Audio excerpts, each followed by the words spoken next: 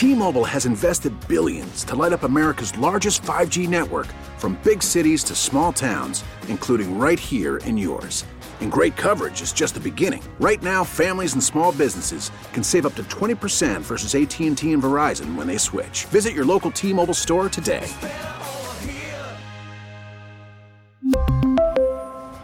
Plan savings with 3 lines of T-Mobile Essentials versus comparable available plans. Plan features and taxes and fees may vary. We get it. Attention spans just aren't what they used to be. Heads in social media and eyes on Netflix. But what do people do with their ears?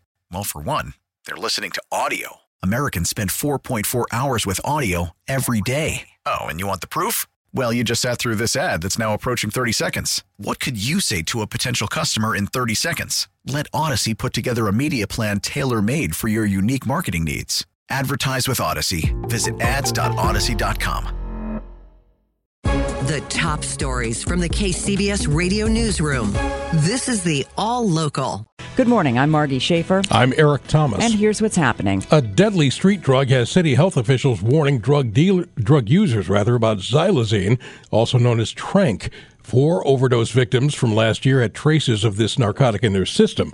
KCBS's Alice Wirtz reports. For drug dealers, it's used as a cutting agent for other drugs such as heroin and fentanyl. Dr. Chelsea Shelver, epidemiologist from UCLA, says it's a very concerning narcotic with origins on the East Coast. Puerto Rico, and then in Philadelphia, and then has spread around the coast and other parts of the country.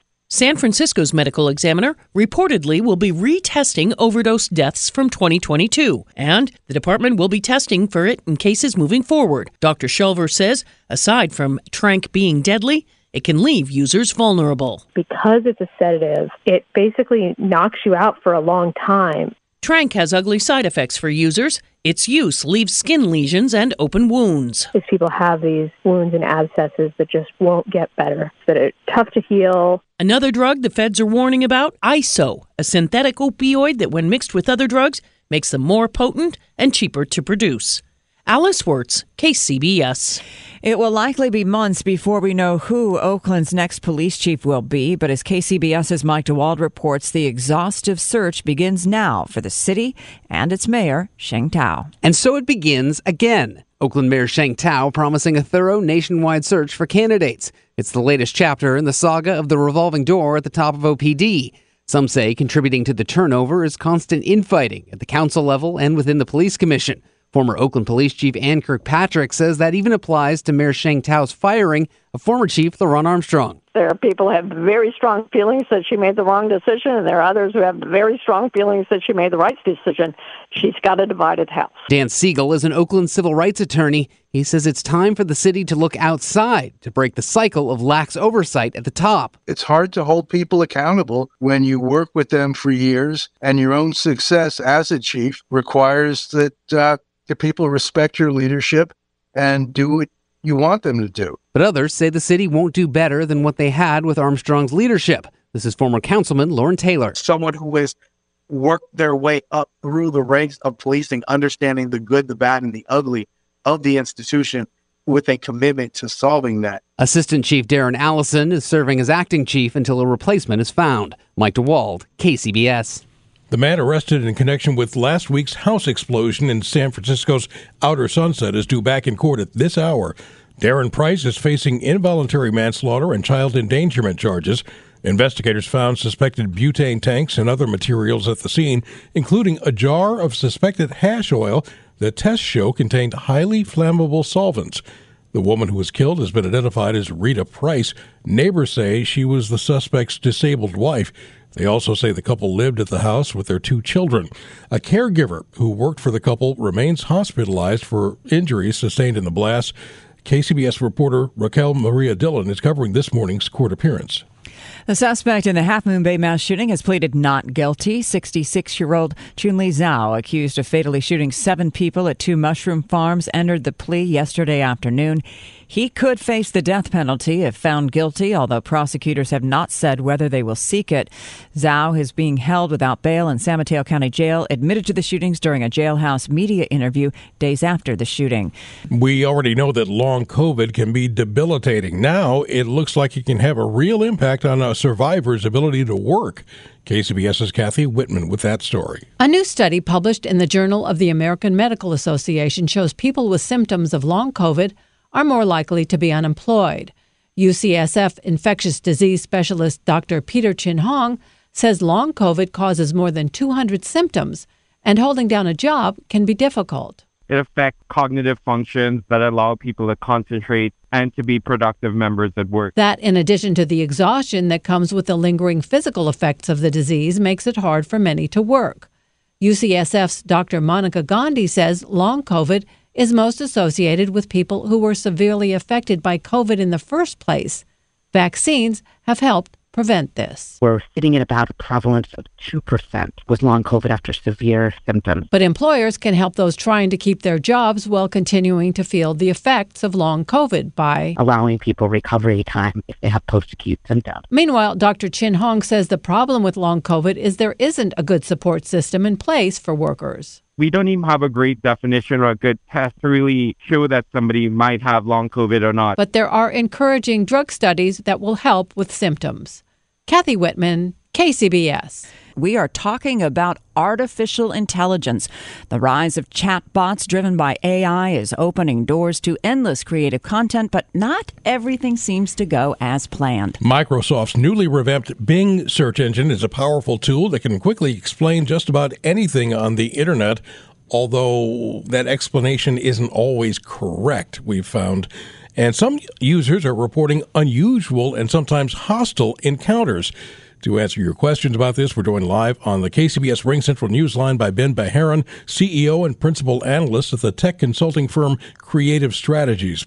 If you have a question you would like answered, please email us, as always, at askus@kcbsradio.com. Ben, thanks for joining us to discuss this, because I think there's still misunderstandings out there about AI and what it's designed to do. So in this case, why don't you explain what's going on? Sure. Yeah, I'm happy to be here. And, it's an interesting time, obviously, to be in the tech industry and sort of see what we're seeing and observing around what we're calling AI, although I think we could debate whether or not it's really intelligent or AI to begin with. But obviously, this sort of started with ChatGPT. I think everybody's heard that, which is a chatbot released by OpenAI. Microsoft has a pretty strong financial relationship with OpenAI, and some reports have ChatGPT getting to something north of 100 million users within a couple of months, which is a pretty staggering number, even though it's probably not quite that high. But a lot of people started trying this for general search, trying to write documents. You're hearing about how this is being used by college students to help do essays. People to help to do portions of their writing, marketing material. Lots of stuff's being tried. It's extremely early, but I think that's what made this opportunity for Microsoft to capitalize on what they were their relationship with OpenAI and bring, call it a more intelligent chatbot than things we've seen. I mean, anybody who's followed this industry for a while saw several years ago there was a chatbot craze. They were pretty terrible. And nobody had really good experiences with those. Some of them showed very similar things like we're seeing right now at this early implementation with Bing Chat around trying to have some personality. But I think the broad point here is it's being implemented in a way by Microsoft to try to bring value to search. And that's not necessarily what ChatGPT was excelling at or what people were using ChatGPT for, but there was a component of search, but it wasn't necessarily able to search the web in real time. And that's one of the things that Microsoft brought with this, with their OpenAI and the integration with Bing, is that you can now use this Bing chatbot and it'll actually get real-time information from the web, which is kind of new. But obviously with what you're seeing in some of the reports, Microsoft and the overall Bing experience is trying to add some personality, I guess very similar to the ways you would see Amazon's Alexa or Apple's Siri try to have some personality, thinking that humans will interact with these things a bit more naturally if it has some personality. But as you see, some of the reports have been able to hack that and bring about some experiences where maybe it goes off the edge, maybe it starts saying things you're uncomfortable with, and that's kind of the moment we're in right now, is trying to figure out what the best solution is for these types of chatbots and how people can use them in a way that they feel trusted, is safe, and essentially not terribly weird, but also not robotic. So it's very, very early stages is kind of the main point that I'm making. But all these things are basically being refined and fleshed out in public in real time. Yeah, I mean, I think so many words come to mind: exciting, amusing, scary. But when we were talking about how the AI started interacting with the one, I guess it was a reporter. I guess these are in testing right now. It seems like there needs to be some guardrails. I mean, you don't want to be, compared to Pol Pot or Hitler. Yeah, and I think that's again, this is really the sort of debate, right? There's actually a handful of companies that do sort of this AI or generative AI type of search. Neva is another one that I've been looking at, Neva AI, that I think is interesting. U.com is another one. And most of those, though, aren't trying to add personality. They're just trying to give you fact-based content, link back to their sources, which I think is really important. You need to know where those are coming from. So, for example, if you did a search, and Bing does this too, it gives you its sources, and it brings back a result from a website or something that you're not aware of, or you feel is trustworthy, like you should know that information is coming from either a place that you're unsure of or that you trust or don't trust. And so that's kind of the question right now about how much of this should be fact-based, how much of this should be consistent with a search experience that you're with today, or does this really need to become more adaptable? And then to your point, if that's the case, then yeah, there's got to be guardrails. And OpenAI and the teams behind OpenAI, as well as Microsoft, have been trying to say, look, we want to make sure this is safe. We want to make sure that misinformation isn't spread, that there are things that it can clearly do and things that it can't do. But again, this is being worked out in real time, and I think that's kind of what we're seeing is as they're learning, they'll add those guardrails. And it's again, just like I said, early days, but those adjustments are coming, and unfortunately, we're seeing the early pains of this in the market. Okay, this is how I'm interpreting what you just said. Microsoft added this AI capability to Bing, hoping to get a smart and witty sort of reply like maybe Conan O'Brien would make, but they kind of got Andrew Dice Clay instead. Well, I think what's happening is people have found, let's just say, like loopholes that I'm not sure every normal human would find by getting it to interact with them as either a alternate personality or try to exploit some of the things that it's trying to do to be friendly, helpful, show some emotion, but somehow, creative humans, I guess, right, figured out how to hack some of this and get it to have alternate personas or respond to them in a way that was slightly malicious. And so those are the things that, honestly, even within the past few days, Microsoft has put sort of guardrails on, where now you see responses where people try to do that, and it just says, hey, I'm no longer comfortable having this conversation, so I'm just going to stop, right? And so whether or not that's the right approach, you see them trying to do this in real time. They're aware of it, but this is the first time, really we've seen something that's generative AI to the degree that feels like you're actually talking to not a robot. And I think that's what's taken everybody by surprise. And now we're fleshing out how can we best use that in society for our work, for search, for personal reasons, wherever this goes. It's just that this is so brand new. We're seeing those pains, like I said, very, very early in the market. Now, we know computers are not friends, but if they're going to be talking back to us, is there going to be a point where they're showing empathy, and are there dangers in this? That's I think, one of the goals. I mean, when you look at some of the goals around Bing, it does talk about it's trying to be friendly, helpful. I mean, empathy might be a really strong word in terms of where it ends to get to, but you could see it trying to have some form of character and be conversational in a way that's not harsh. But the one thing that I've noticed, and I don't know this for a fact, but I'm sort of reading between the tea leaves about how at least Microsoft's doing this, and then perhaps how Google or Microsoft and others, Amazon, et cetera, might do this, it feels like they want it to adapt to you uniquely. So like maybe not everybody gets the same experience or the same tone or the same personality.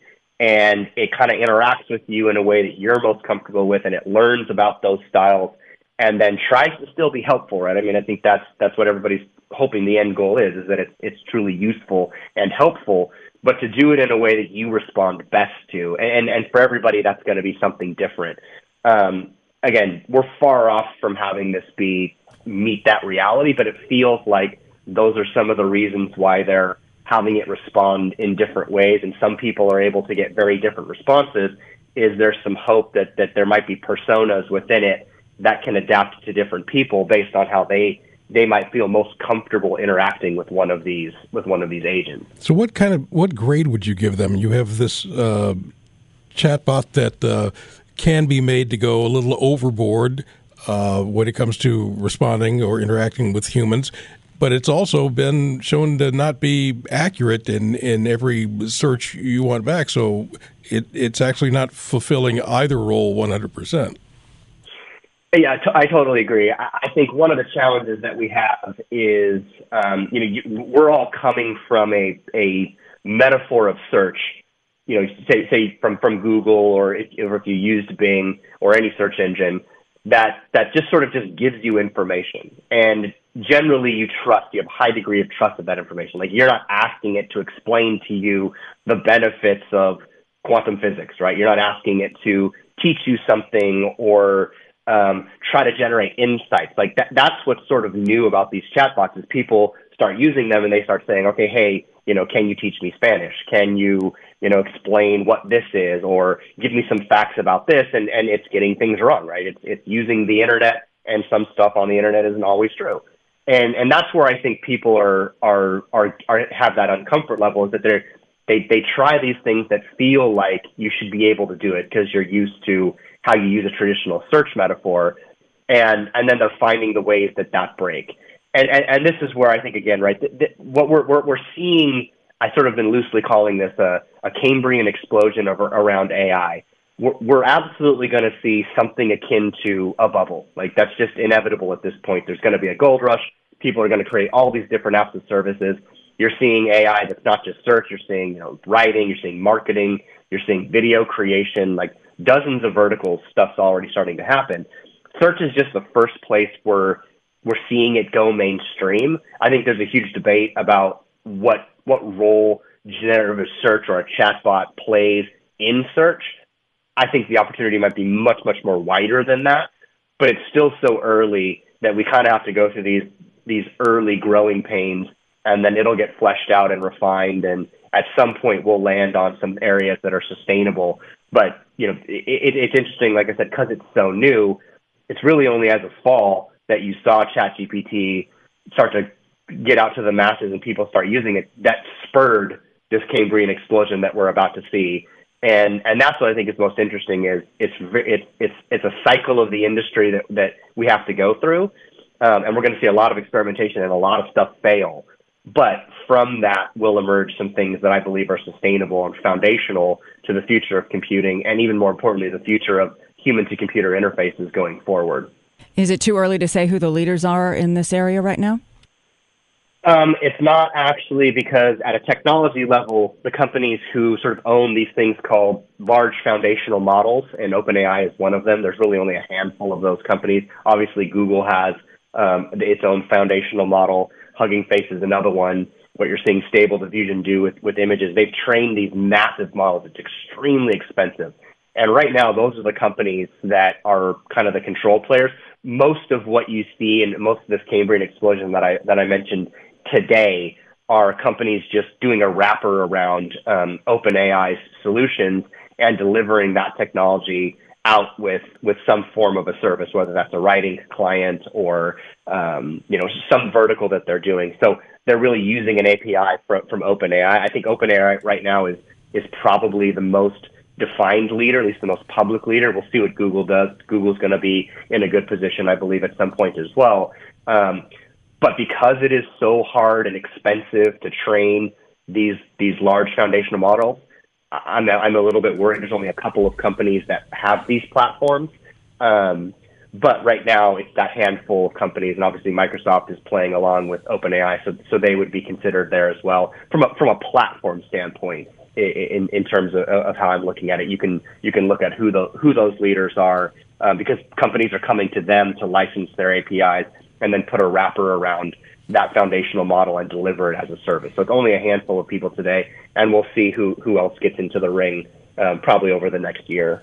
Really quickly, Ben, we have less than a minute left, but back to the old trope that there's no such thing as bad press, even though we're seeing all these deficiencies being mentioned about Microsoft's Bing. Everybody's still talking about it.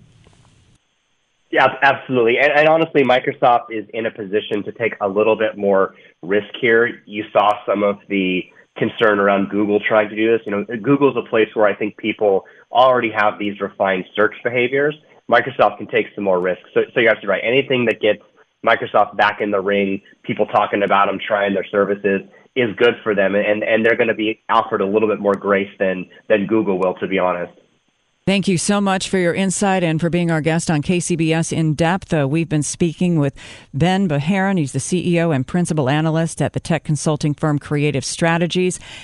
Subscribe to the All Local wherever you get your podcasts and stream us on your smart speaker 24/7 by saying play KCBS Radio. T-Mobile has invested billions to light up America's largest 5G network, from big cities to small towns, including right here in yours. And great coverage is just the beginning. Right now, families and small businesses can save up to 20% versus AT&T and Verizon when they switch. Visit your local T-Mobile store today.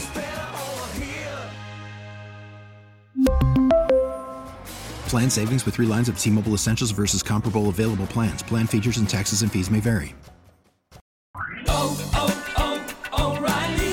Protect your vehicle's engine with a full synthetic oil change and save with Mobil 1 at O'Reilly Auto Parts. Purchase 5 quarts of Mobil 1 full synthetic motor oil and receive a $10 O'Reilly gift card after rebate. See store for details. With your Mobil 1 purchase, you'll also receive 2 times points during O Rewards Bonus Points Month at O'Reilly Auto Parts. O'Reilly Auto Parts. We get it. Attention spans just aren't what they used to be. Heads in social media and eyes on Netflix. But what do people do with their ears? Well, for one, they're listening to audio. Americans spend 4.4 hours with audio every day. Oh, and you want the proof? Well, you just sat through this ad that's now approaching 30 seconds. What could you say to a potential customer in 30 seconds? Let Odyssey put together a media plan tailor-made for your unique marketing needs. Advertise with Odyssey. Visit ads.odyssey.com.